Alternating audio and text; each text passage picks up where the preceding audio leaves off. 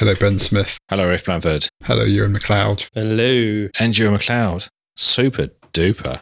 Let's do this thing, shall we? No, wait a minute. Can we just talk about how we do the hellos? Because I think that's a bit flat now and again. Right. Can we just do a bit more high energy this time? Yeah, I did get some feedback that it was a bit low energy last time. Okay, more exciting. Rafe, can you say hi? Like that? Hi. All right, I double dare you to do that. Never, Double dare you. ever say that. This is the last of the season, so Shouldn't we do something cool? no. We've avoided it for the rest of the season. Why don't we start now?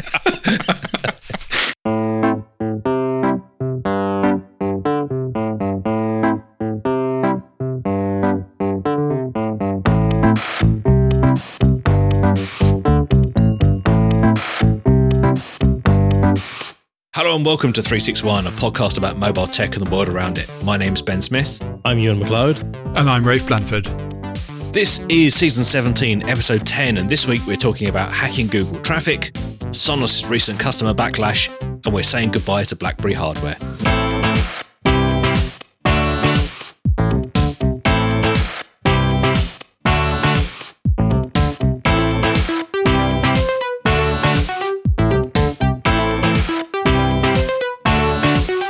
Welcome back, chaps, to the last episode of the season. How are you doing? Woo, the last episode. Hello, everyone. Yes, hello. Rock on.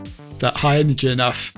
Rafe Blanford in central London, Ewan McLeod with us still in the UK. It's very exciting. It's a fully UK-based episode. In Hampshire. Indeed, that's right.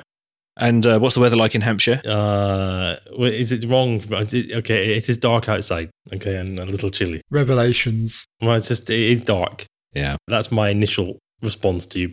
We're always speak in the evening. It's a joke that's going to age badly for people who've only ever listened when you were in the UK, where they don't know the Denmark story. Right. But let's move on. Rafe Blanford, how are you? I'm very well, thank you, Ben. Good. And a pleasure to speak to you.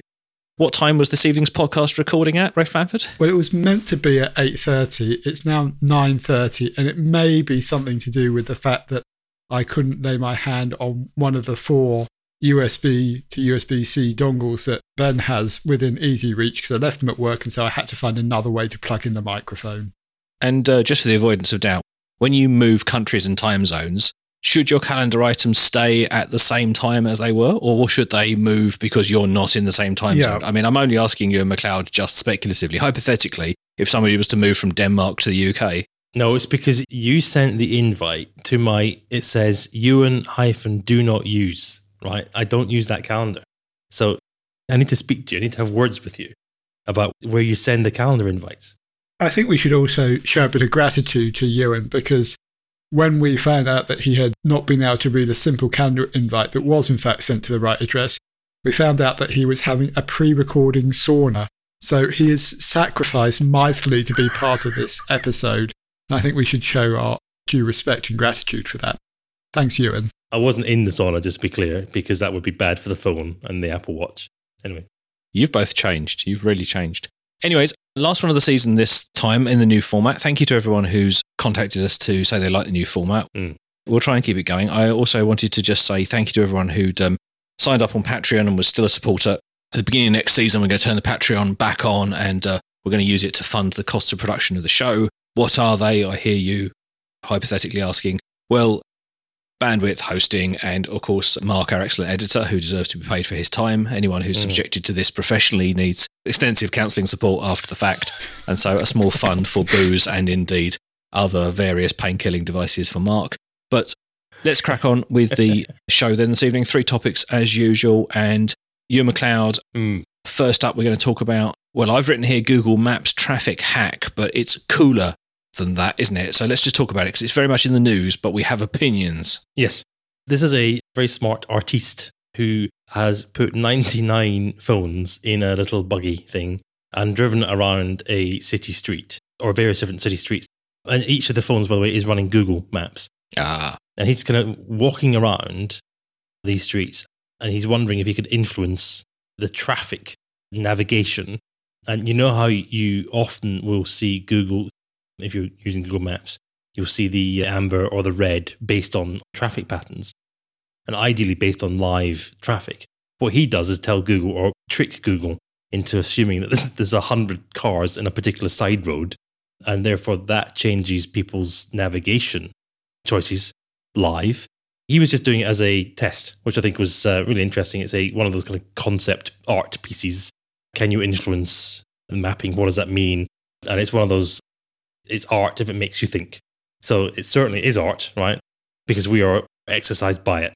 I think this is brilliant. So his name is Simon Weckert, and I think he's certainly from Berlin, and I'm assuming that the video was made in Berlin. That's what I thought, yeah. And the video is fantastic because he's got these 99 handsets in like a child's trolley that he's pulling down the streets, literally down the dotted line in the middle of the street.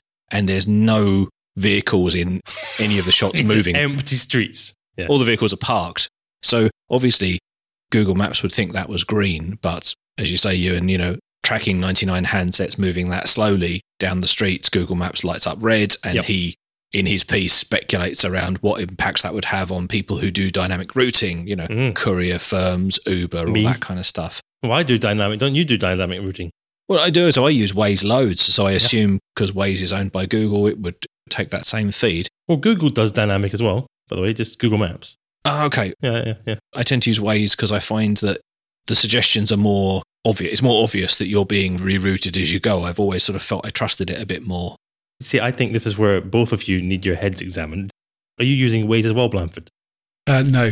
Okay, right. So I just, for the way he was nodding, or not nodding, I thought he was a Waze user. But come on, Ewan. Rafe is driven. He doesn't drive. That's true. Do your drivers, can you ask them next time you're speaking to them? Right? Just entertaining ourselves here. That's cool, yeah.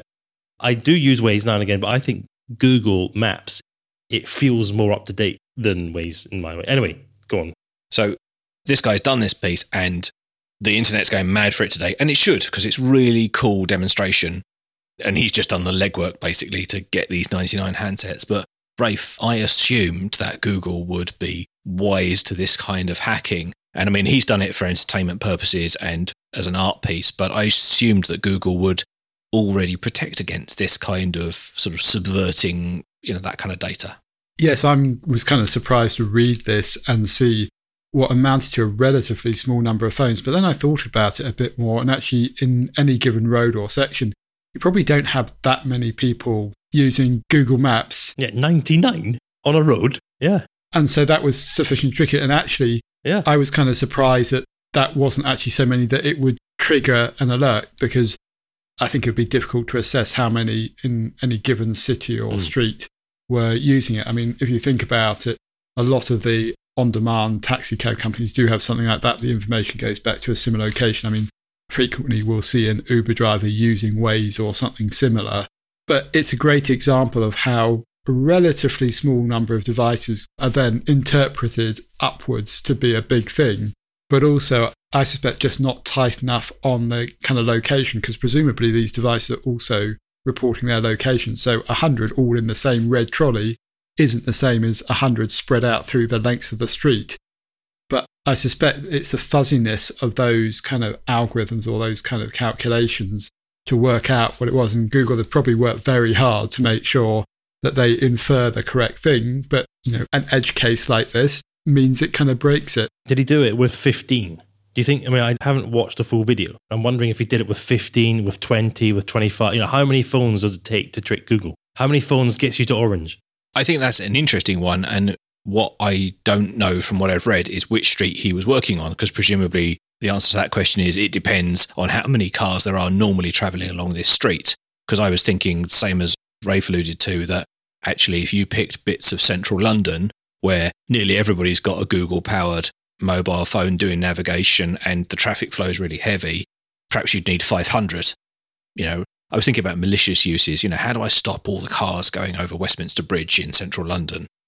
You think about the number of vehicles, you'd have to do hundreds and hundreds of handsets perhaps. But it's really interesting to see. And my mind immediately went to, how could you use this for good or for evil? I mean, the temptation is to say, could you disrupt a city? Could you virtually clog up various highways by just putting lots of mobile devices, maybe even simulated mobile devices there? And could you do something evil, Rafe? Have you ever heard of anybody trying to sort of hack this kind of data in the past? I can't say I've ever heard of this before, but I think this does highlight the fragility of these crowdsourced data systems. And it's not just Google that does this. There's a lot of them, and it's the same with a relatively small number of reviews on TripAdvisor can bias the overall score or the system. But this is kind of interesting because it's in real time, and then actually I think the consequences of having this kind of data wrong, yes, it potentially can be used for evil. I mean, Ewan alluded to this in terms of the way that couriers might be redirected, or Uber or any of the other taxi firms, but also individuals. And we know that some municipalities are starting to use this data to kind of do city planning and do sort of allocation of where kind of resources go, both in terms of like rubbish trucks and things like that. I think it's hard to pull that off over the long term, but certainly for point disruptions, and your mind immediately goes to things like climate strike, for example, could make it look like all the roads in central London were congested. And because there are so many people that now rely on that sort of thing, you could absolutely reroute or have people take a lot longer on their journey. And that kind of is a slightly more sophisticated version of some of the things of climbing on top of the DLR and the other transport options that they did. And, you know, it's not hard to imagine for a relatively small number of devices, you would be able to clog up maybe the very centre around Westminster or cause diversions or whatever. I think it's also interesting to think about it from the good point of view. Whether it's good is kind of rather depends on your point of view, because not necessarily for traffic congestion, but Google also uses this kind of data to show how popular certain areas are. And if you look at Google Maps, you'll see heat maps to integrate pedestrian activity, for example. And I'm pretty sure they will be relying on the same kind of data. So potentially you could make a venue appear more popular than it is. If you've looked at places on Google recently, you'll see they have a bar chart that shows when an area is busy. Yeah. Now, could you do that to make somewhere appear more popular and therefore get more people appear, or to extend that so-called pedestrian or retail-friendly zone that tends to show up on the hot maps? Or less. It's actually harder to do less because you can't remove things, but you can certainly inflate the numbers relatively easily using this technique. And it does make me wonder, you know, these are devices sitting in a certain location being trundled along the road. Would it be that hard to actually spoof this and work out what's being sent to Google servers and then kind of do it automatically? And that's where you get kind of much more into black hat territory, away from this kind of conceptual or performance art. I mean, I think it's a great piece of performance art, but I can't imagine it would be that difficult to, you know, basically fake or have signals generated, you know, much like happens when people try to rig voting mechanisms or when they're doing astroturfing in App Store reviews. This can have a bit more of a profound impact. And we know that people like TripAdvisor and Google actually have mechanisms to stop this and kind of bot attacks. But this stuff is getting more sophisticated. And I suspect the reason that this one works is because there was enough sophistication to it, in that there was something moving up and down the street. It was a group of phones. So the kind of data set that was being generated lay within the bounds that was able to hack, in inverted commas, the system. And there is so many of these things now that rely on effectively, and it's not deliberately submitted data by users, which is really the case for reviews and things like this. It's just that background data that's being collected all the time. So yeah, to me, it's really interesting. And Google is very dependent on this kind of data. The interesting thing, of course, all your network operator providers actually have the real version of this because they have all of the devices on all of the time. Yeah. So Google is kind of like a light version. Yeah. Which is useless, and these network operators did absolutely nothing with it. I mean, they could really have monetized that, you know. Well, that's absolutely true. Yeah. Do you remember when they could have done this properly? I mean, Telefonica has a division that actually monetizes this, and actually they tend to sell it to municipalities. But it's just a useful reminder of just how much data and what that's being used for of mobile devices in our pockets and all the time. So it's a really interesting one to think about. I immediately thought back to, we talked ages ago about how military bases were being discovered by Strava because soldiers using their phones to track workouts running around an airfield in a place that there wasn't supposed to be an airfield. So I wondered if you could do counter-espionage by faking airfields, by dragging loads of Strava handsets around a square where there isn't an airfield and then see who goes there to look. Yep. Yeah. The other thing, Rafe, we talked about the ability to spoof, and even if it's not possible to spoof from simulators, if Google's able to identify data that comes from simulators, you could take a click farm and have fake GPS data, because when we talked about the Shanghai harbour and we talked about how easy it is to feed a device fake GPS signals now, particularly when you're not trying to do anything complicated, like the hacking they did there, that there was loads of ways that could be examined. So that was fascinating. And I think it benefited from being visual enough that even I could understand it by looking at it. So if you haven't seen the video, if you're the only person on the internet who hasn't seen the video, go to 361podcast.com and I'll link it in the show notes for this episode. Okay, let's move on. Let's talk about Sonos. There's been a right old hoo-ha about some decisions that Sonos have made recently, and whilst I concede that they have not done themselves any favours with the way they've communicated stuff, it's been interesting to see what a massive overreaction, in my view. Rafe, why don't you lay the groundwork? Yeah. Take us back to the start here, because this is a non-story, I think. Come on. Well, I think there were two parts to this recently, one of which was Sonos announcing a program by which you'd be able to upgrade or update your devices to a newer model.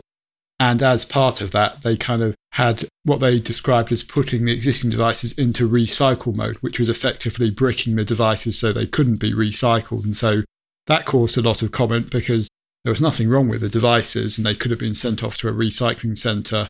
And generally the rule is with this kind of recycling, the very best thing is to kind of refurbish it.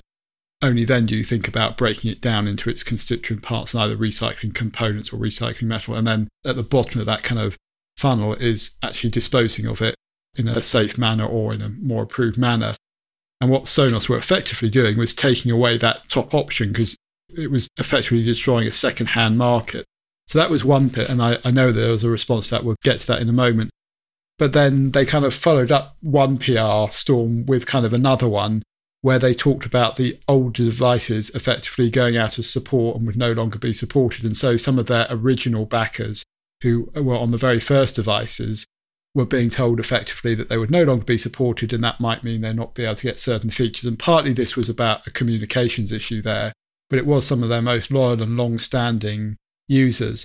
And it does bring up an interesting point in general about how long you should expect your smart home technology to last, because I suspect there's plenty of people out there using speakers that are 30 plus years old, and so should kind of similar smart connected devices have that kind of shelf life or life cycle. And again, there was a bit of a response from users and consumers about that. I kind of didn't follow it closely, but I would be sympathetic to both of those. Those both sound like bad things that Sonos was doing, which for a company that has always been fairly sure-footed in terms of responding to consumers and having good support and being good about being agnostic about the things that it worked with, and, you know, emphasis on high-quality user experience, this did feel like two missteps. But they fixed it, you know, which was, I mean, obvious. You know, massive hoo-ha in the media. Then the CEO goes, yeah, sorry, we didn't mean that. Let's move on. Yeah, but you kind of did. They did, because underneath that, which is quite ironic, is the post saying, we are stopping support. They published the one saying, yeah, we're stopping it. Thanks, bye. And then the next post on their blog says, no, we didn't mean that. We've learned from it. Thank you. Precisely, you know, a week before they said, yeah, we're stopping it. It doesn't look good. There's an interesting question, I think, about how these companies monetize, though, right? Because it's quite an arse, isn't it? I'm talking technically here. If you sell all these products and then that's great, you've made lots of money. How do you make more money from these people? Was this their slightly lame attempt at trying to encourage people to upgrade, do you think? Well, I think it's difficult to see inside the kind of mind of someone else. Go on, Ben. What are you thinking? I think I disagree.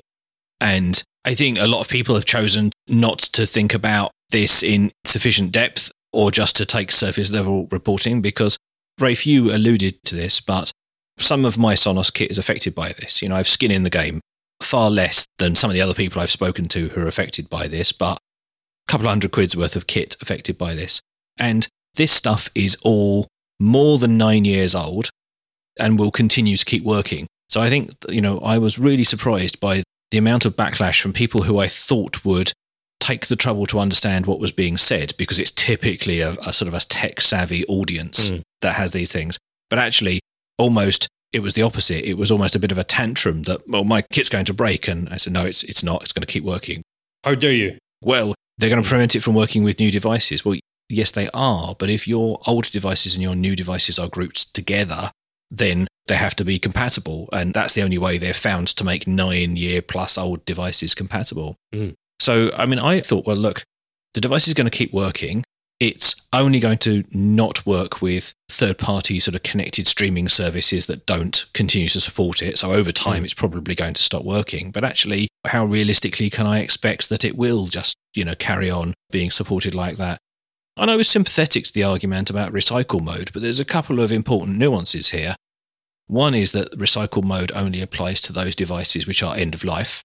So what they're saying is don't put unsupported devices on the secondary market because you'll sell them to people who don't realise that these are out of support now. Right. So these only apply to these 9-year-old plus devices. And then secondly, the devices have DRM keys and things like that on them, which are specific to you. They have data about you on them as part of that. And part of the effort, clumsily expressed, was to make sure that these devices couldn't be used to access your services effectively, so that you couldn't buy your Sonos device and take encryption keys and those sorts of things off it.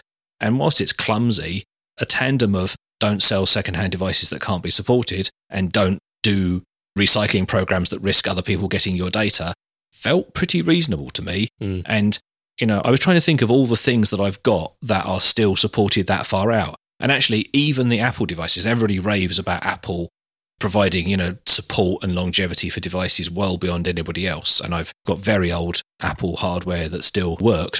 Really? So we've got an old laptop in the kitchen. I've got an old iPad in the cupboard that we use for long journeys with the boy. But it's not getting new OS updates. I'm not horrified that they're not maintaining it anymore because it's 10, 11, 12 years old. And so I thought Sonos got unnecessarily bad rap for this. It does speak to the importance of getting your communication strategy right. And I kind of land somewhere in the middle on this, in that I really can't see an excuse for the recycling mode if you're going to the trouble to kind of have a software update and the ability to do that, and it sort of bricking it after 30 days. You can do a software update that removes the user-sensitive information and kind of makes it ready for second-hand mode. And there are plenty of things that get sold second-hand that are kind of no longer supported by their manufacturers, and that's reflected in their pricing. But Rafe, no one is forcing owners to put things into recycle mode. If you want to dispose of these devices, it's an option that you can follow. But if you don't put it in recycle mode. I do see that there's a consumer choice there, but Sonos is deliberately destroying value within the logistics chain by making this decision. And that's something that is difficult to support when there is kind of such a strong emphasis around reuse, upcycling, recycling now. And I think a responsible company should do better than that. Yeah. In the end, the way they've explained it, and as you said, there is a choice here, but they were effectively pushing this through an upgrade program, and people do like to get discounts. So it was also playing on human psychology. I agree with you, they probably got an unfair amount of criticism for this. But like I say, I'd also expect like a modern company to think about this more carefully. Where I do agree with the kind of definitely the storm in the teacup thing is on these older devices. And at some point you do have to accept that maintaining backwards compatibility around a full ecosystem of devices is hard to achieve. And actually the fact that Sonos have gone so long is kind of okay. I mean, I do remember, I think it was a couple of years back, where they end of life their original remote control, which had a nice screen on it. And this was kind of before the eras of really nice phones. And actually it was a pleasure to use, and frankly still is when it works. This is kind of an extension of that in some ways. And so I go, yeah, that's the price you pay at the moment for smart connected devices that have come on so much in the last 10 years and have gone through various standards in the way they talk to each other. And actually we're now getting to the point where Sonos is building in the smart assistants, whether that's Alexa or something else. But I can understand the frustration of people. And I think it simply comes down to the fact that people expect things in the home, particularly white goods, and I would include speakers and stereos in that, to have a life cycle that is between 10 and 20 years. That's kind of what you see the typical replacement for things like ovens and fridges. And even that feels sometimes a bit much. And so they are being measured against that standard, not the standard of a smartphone that people expect to last maybe 2 to 5 years. Yeah. And that's where I think they come across the problem. So I can understand the frustration, but it betrays a lack of understanding of the benefits that you're getting from a smart device, and the fact that that whole ecosystem and way of operating has moved an incredible distance in the last 10 years. Not just the rise of mobile, but now the rise of smart assistants, voice and everything else. I think my mental comparator before we had the conversation was tellies. Yeah. I expect them to have a reasonable longevity, but The Samsung TV that we've got downstairs in our lounge is 7 or 8 years old, and some of the original apps and things on it have been decommissioned, and it does less, but it continues to work. Mm-hmm. And I think that's essentially where this Sonos kit is. It'll do less and less over time, but it continues to work. What's the damage? Would you not buy Sonos ongoing now? I think they've fluffed their messaging. I take Rafe's point about the e-waste, and if they were a bigger company, perhaps I would expect more, but I still perceive them to be quite a small company, and the burden of releasing software to purge old devices and all that kind of stuff, I suppose I sort of mentally assumed that was beyond them, but perhaps they should do that. But, I mean, my Play 5, I think, is like 11 years old. Jeez, 11 years old? The youngest device affected by this issue is 9 years old.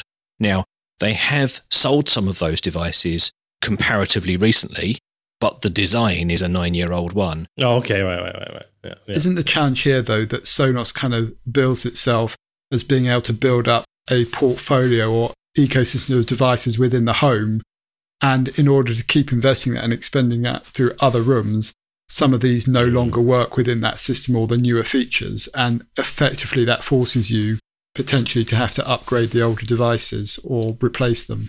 Yeah, I mean, if you're very heavily invested in it and you have a blend of old and new stuff, I guess it's going to be tricky. But I was really surprised because I think my initial thinking was, oh, yeah, God, that's been going for a long time. I'm not surprised that doesn't do the latest Spotify or the latest Apple Music, because, these are streaming services with standards and audio qualities that were never dreamed of when this hardware was devised. Yeah. And I sort of thought, oh gosh, I'm actually quite grateful I got that long out of the device. But I take Rafe's point that if you think of this as a fridge rather than a TV, then your model's completely different. We need to move on because we've run out of time on this, but I suppose the question I'd pose to listeners is, if this happens to you, would you replace your Sonos? And I'm thinking maybe not. Not because I think they did a bad job, not to punish the company, but actually I don't need to now, because our Sonos is nearly always just streaming music, and our voice assistants do that for us. In fact, 9 times out of 10, the music we stream on our Sonos is triggered by our voice assistants. Interesting. So a decent quality voice assistant, which is definitely disposable because all the various Echoes and things that we've got around the house are, sort of 100, 150 pounds, which are, they'll last a few years, but we don't expect to get a Sonos-style lifespan out of them. They play music to a good enough standard, but we're not audiophiles. This is kitchen music. This is not considered listening. So let us know what you think about that in the comments. Yeah. I would be interested to see that I got my knuckles rapped badly on Twitter by people who thought I was badly wrong, so I've stopped having opinions on the internet for a while, so this would be a mistake. Okay, let's move on. Third topic. It's a sad day for you and me, at least you and... Yeah. This is probably the end of BlackBerry as we know it. Yes. Reading the news today, TCL, who is the, Rafe, help me out here, Chinese company? That's correct, yes. Yeah, the Chinese company that licensed the BlackBerry brand for hardware, mobile devices, after BlackBerry itself stopped manufacturing them directly, has announced that it won't be making any more devices, and the current ones will only be supported for a couple more years. So unless something truly amazing happens, this is the end of the road for BlackBerry smartphones. And I, for one, am quite sad because I had a 9790 and then a Bold, and there was a time where that was just the best way to do smartphones. It was phenomenal, wasn't it? That device, the blue one, do you remember what was the blue one called? Was it 98 something? The blue one. Or 9630? I love doing tech podcasting with you. The plastic one that from T-Mobile. Yeah. In the UK. I got that with their £10 a month unlimited data because they didn't have a billing system for it to bill you. So they just gave you free data everywhere. Not that you used much on a BlackBerry, but it changed my life. I mean, as an entrepreneur, so I was constantly traveling and it was quite difficult to get connectivity. The way I got connectivity in different cities around Europe and internationally was using an SPV. Do you remember those kind of Windows phones? And then you had to line up that with your laptop and the infrared port that would do 9,600. I mean, Can I just stop you there? Yeah, go on. Rafe Blanford is about to explain to you that wasn't a Windows phone. That was... Oh, sorry. Well, okay, that was a Microsoft Windows Mobile. Are you happy with that, Blanford? That's right. Also, what you're talking about is the BlackBerry 7230. Thank you for that. Just to be, precise here. Thank you. Is that the blue one? The blue one, yes? It is the blue one, yes. Yeah, thank you. Right. With the kind of the bigger screen and slightly kind of... is grey with colours screen. Yeah, and diagonal looking keyboard. Diagonal keyboard. The thing that's interesting here for me is actually BlackBerry's been gone for a while, but these are the Android devices, and of course, TLC, right, yes. They're also licensing Alcatel, and they were producing the BlackBerry Android devices. I think I'm right in saying it was kind of the Key 1 was one of the ones they announced, and they're going to stop on August the 31st, and then it's kind of 2 years of support. And actually, some of these Android devices, it was a nice thing because you were getting the BlackBerry keyboard, the kind of the keyboard that was on the BlackBerry Bold on an Android device. And for some people, that was a nice thing to have, plus some of the software. That Bold keyboard, yeah. But there's really only one thing I'm going to say here, and that's, now you know how I feel. What? No, this is different. This was different because we could see Nokia imploding. All of us could see it. Even you, Blanford, just you weren't allowed to say it. I think it's quite accurate, right? Mm-hmm. With BlackBerry, there was a point, and I suppose there was a point with Nokia as well, but with BlackBerry, it did change my life. It meant that I was able to get away from a laptop. Remember, going to a hotel in Paris or in any European city, any city internationally, it was really, really difficult at this point to get data, to get internet, to get connectivity. And I was able to transact wherever I was, and the customers didn't know where I was. It didn't matter where I was. They were just getting emails where I was always in touch with them. And it was just an immensely, immensely useful way to stay in touch. So you were probably on the proper full-on enterprise offering with the special servers. Yeah. The first year I used the IMAP, and then I got the BES. So they had these 2 tiers of service, the enterprise and the more consumer grade. Yeah. And I used to like the consumer grade service because although it was very complicated to work out how it worked, Gmail, the Gmail client on a BlackBerry Bold, the Gmail was client. Jeez. with keyboard shortcuts Yes. Y, just press Y. And oh my God, yeah, it was amazing. It was the fastest, easiest way to do email. Archive. Yeah. I fell in love with it in the same way as I fell in love with the Nokia E61, the big square modelled Nokia, because although BlackBerry had pioneered the QWERTY sort of handset, I got the Nokia first, mostly because of Rafe Blanford, to be honest, just wittering on about Symbian phones all the time. Yeah, exactly. To make him feel happy. Exactly. Mm-hmm. Yeah. Thanks, Ben. I know. But actually then there was a peak where we had several BlackBerries back to back, and they were just the best way to do the internet on a mobile device because touch screens weren't a thing and those apps were very, very quick. But I think it was very telling that it stopped evolving, didn't it? It just it reached that peak and then it didn't improve anymore. Yeah. Because I was a massive, massive fan, and I was a blogger, a BlackBerry blogger, in that, I talked to their PR regularly. I would fly out at their expense to BlackBerry World to cover BlackBerry World. I think I did 3 or 4 BlackBerry Worlds. It was a real privilege to be flown there and then to be able to sit and watch everything happening. But similar to Blanford, I was sitting there going, ooh, oh, come on now. Ooh. Yeah, each of these different events, thinking this, no, come on, surely they're going to announce Android, or surely, ooh. And the statements coming from the company, it was taking too long. You could see it aging. It was doing that Hollywood style aging in front of you, at these various different announcements and different events. It was still a phenomenal way to do email. I used their BBM a lot as well. That was really convenient too. Then SMS was just super fast as well. The whole unified inbox, that was really cool. And then when you added the Google client on top of it, just amazing. But then it began to implode really quickly. What was the tablet they launched? Do you remember the tablet? Oh, I had one, the Playbook. The Playbook, that's right. I mean, it was so good, but so not good. So at bad. The same time. Yeah. Also known as the BlackBerry Bookend, because that's where it ended up on many shelves. Mm. Oh, I really wanted it to be successful, and there was misstep after misstep. Yeah. Very well-meaning people. Well-meaning it's a classic. people. And then, They followed the Nokia path, didn't they, of having a problem and trying to change ecosystems, but failing, and they tried to build their own, Rafe, help me out here, QNX-based. That's right. Yeah. Operating system, which... Superior again. Yeah, one of those things. It was really, really good. It was good for real-time stuff, and it was often in cars and various other places. Yeah, but very reliable. They really botched that, and I had a few of those devices, and that's the point where I realised it's never going to be the same again. No, they just couldn't do it, yeah. And they ruined their all-touch devices. And of course, now they're on Android, and I did sort of think that they would end up being a niche business phone, because I look at business phones, and there's 2 types of firms, aren't there? There are those that are willing to shell out for iOS devices, but sort of seem to rely entirely on the built-in iOS ecosystem with a bit of management stuff slapped over the top.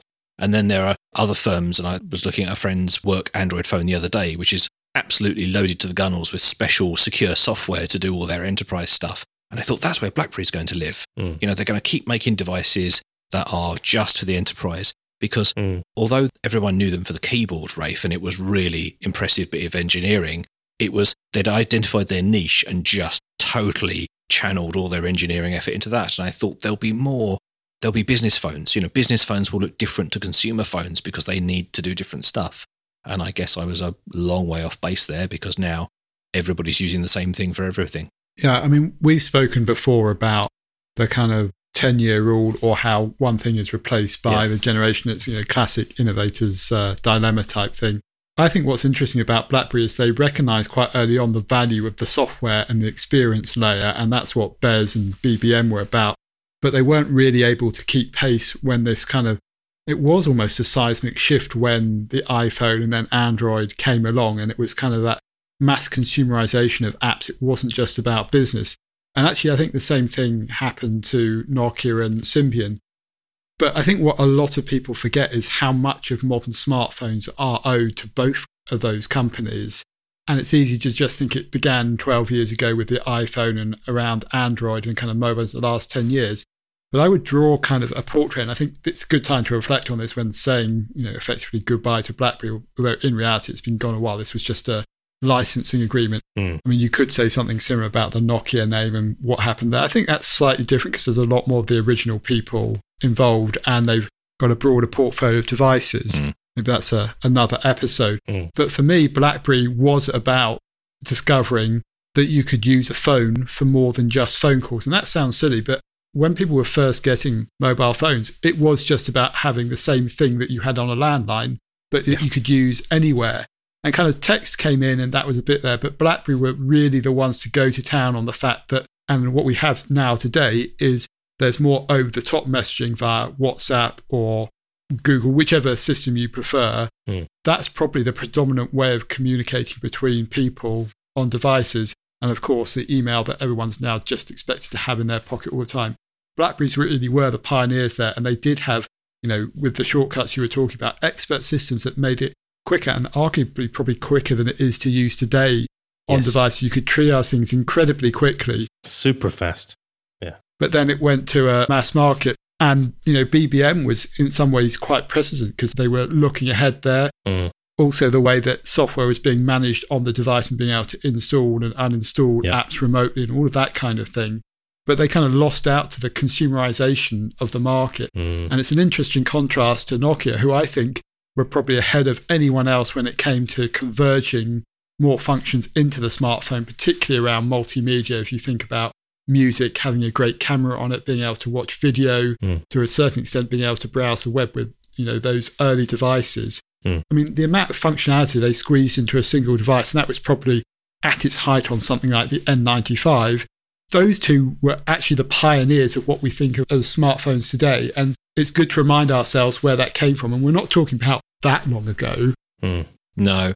And it's sad almost because lots of people make that mistake of attributing all of that innovation to the iPhone generation and everything that came before it. And it definitely wasn't.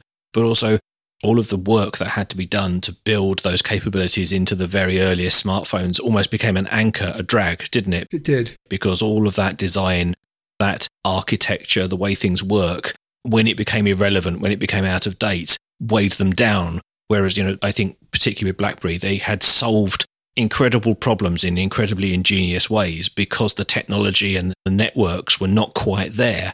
But then when the networks are, it was that giant leap forward, wasn't it? It was a shame that they didn't survive that refresh because I sort of thought, well, what's the BlackBerry brand? Security, niche custom devices, tailoring, as you said, over the top messaging. There was a time where, every teenager had to have a BlackBerry because BBM messaging was how everybody stayed in touch. Oh my gosh, yeah. That's how it was done, yeah. Honestly, the fact that the brands outlived their originating companies tells you how strong that was. But it's just a great example of how technical and product debt that builds up for early pioneers becomes, anchor is a great word to use for that. And it may well happen again. That's what happens in technology. And you've seen certain discussions around that. I mean, I think now the ecosystem rules of the scale is so much different. but it can happen again. And actually, it can be the limiting factor. For me, this next time around, it probably won't be about the hardware or the devices system. It's going to be, there'll be a shift to using assistance and machine learning and deep learning. And so the kind of the next generational leap will be, actually the smartphone won't be as important as it used to be in terms of the hardware and the screen and iOS and Android, because you'll probably be more reliant on something that is speaking to you, whether that's through voice or audio, or immersing you through always on everyday kind of AR glasses. Just a reminder, it's happened once, it will almost certainly happen again. Yeah, I think that's interesting. There's a few write-ups that make the point that the disruption comes from your market becoming irrelevant rather than somebody developing a better product that replaces you. We'll talk about that one again in the future. RIP BlackBerry. I'm almost tempted to go and get myself a second-hand BlackBerry Key 1 or something just so I could try the keyboard out one more time. But I think it's one of those things where I could never live with it. So it just become a museum piece. Those were the days. That's what you have to say. Yeah. Rafe, one for your mobile phone museum. You must have a few Blackberries kicking about in the bottom of the drawer there. I've got one BlackBerry. Underrepresented, I think, in your mobile phone museum. It should have a much more prominent place. Okay, we should wrap up. Thank you very much for listening. Thank you for everyone who's been writing in and giving us feedback. Feel free to tell us when we're wrong. Some of you have this week, so thank you very much. We're on 361podcast.com. You can get us at 361podcast on Twitter. You can leave public comments or you can write to us through the contact form if you'd like to. If you'd like to support the show starting from next season, so we'll be on to the next season in the next episode, we'll be restarting the Patreon. So thank you to everyone who's already signed up there. All of the money in the Patreon just goes into production costs and Rafe's lavish hairdressing budget. Well, exactly.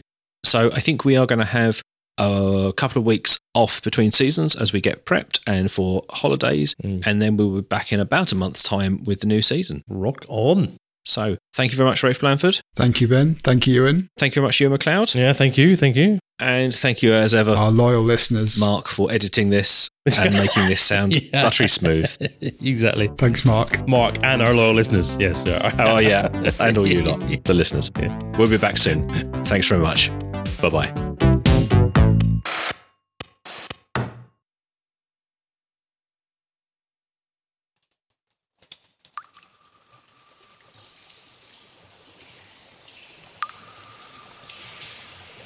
Meanwhile, in the secret lair hidden 30 feet beneath the Blandford estate, work on this week's podcast is about to begin.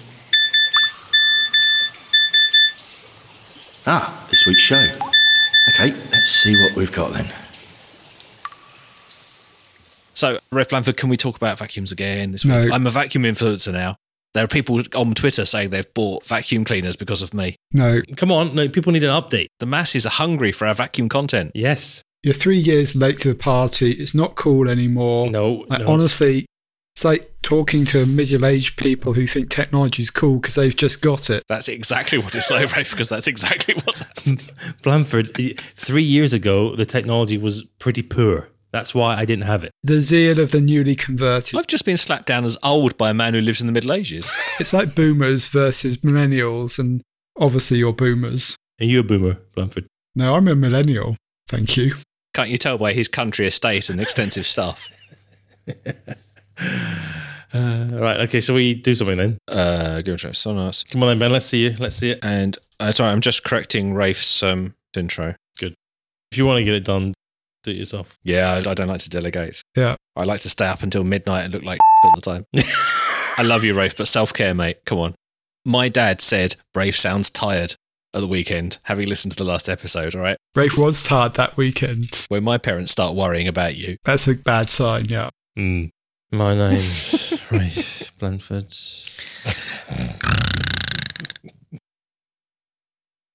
Hacking Google traffic, Sonos' customer backlash, and we're saying goodbye to BlackBerry hardware.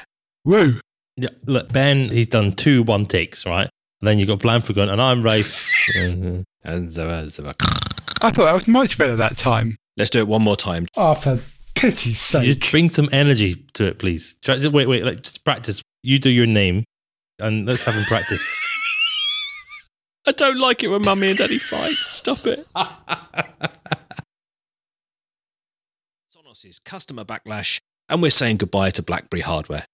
That one, please, Mark. Yeah. You all good? I could have had more from Rafe there, but let's just leave it there. Well, look, I mean, you're getting what you're getting, basically. I'm Rafe Blanford, I'm Rafe Blanford, I'm Rafe Blanford, and I'm Rafe Blanford, and I'm Rafe Blanford, I'm Rafe Blanford. There you go, Mark. There's a lot more to choose from now. No, I'm Rafe Blanford. Didn't we once do it where we swapped names? I think we did, didn't we? I said I'm Ben Smith. You thought it would be very funny, and Ben and I thought it wouldn't be funny at all, and then we cancelled it. Did we? Oh. Because it wasn't funny. Did I tell you that I've got a Womble's peppermill? Oh, God, no. Not jokes. Oh. I bought a Womble's peppermill, but it's crap because everything comes out either overground or underground.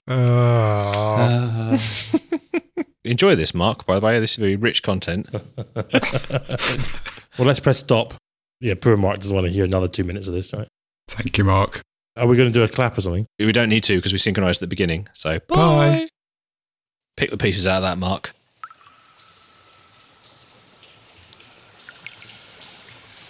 Oh, God. What did I do to deserve this? I must have really done something bad in a previous life. I just don't know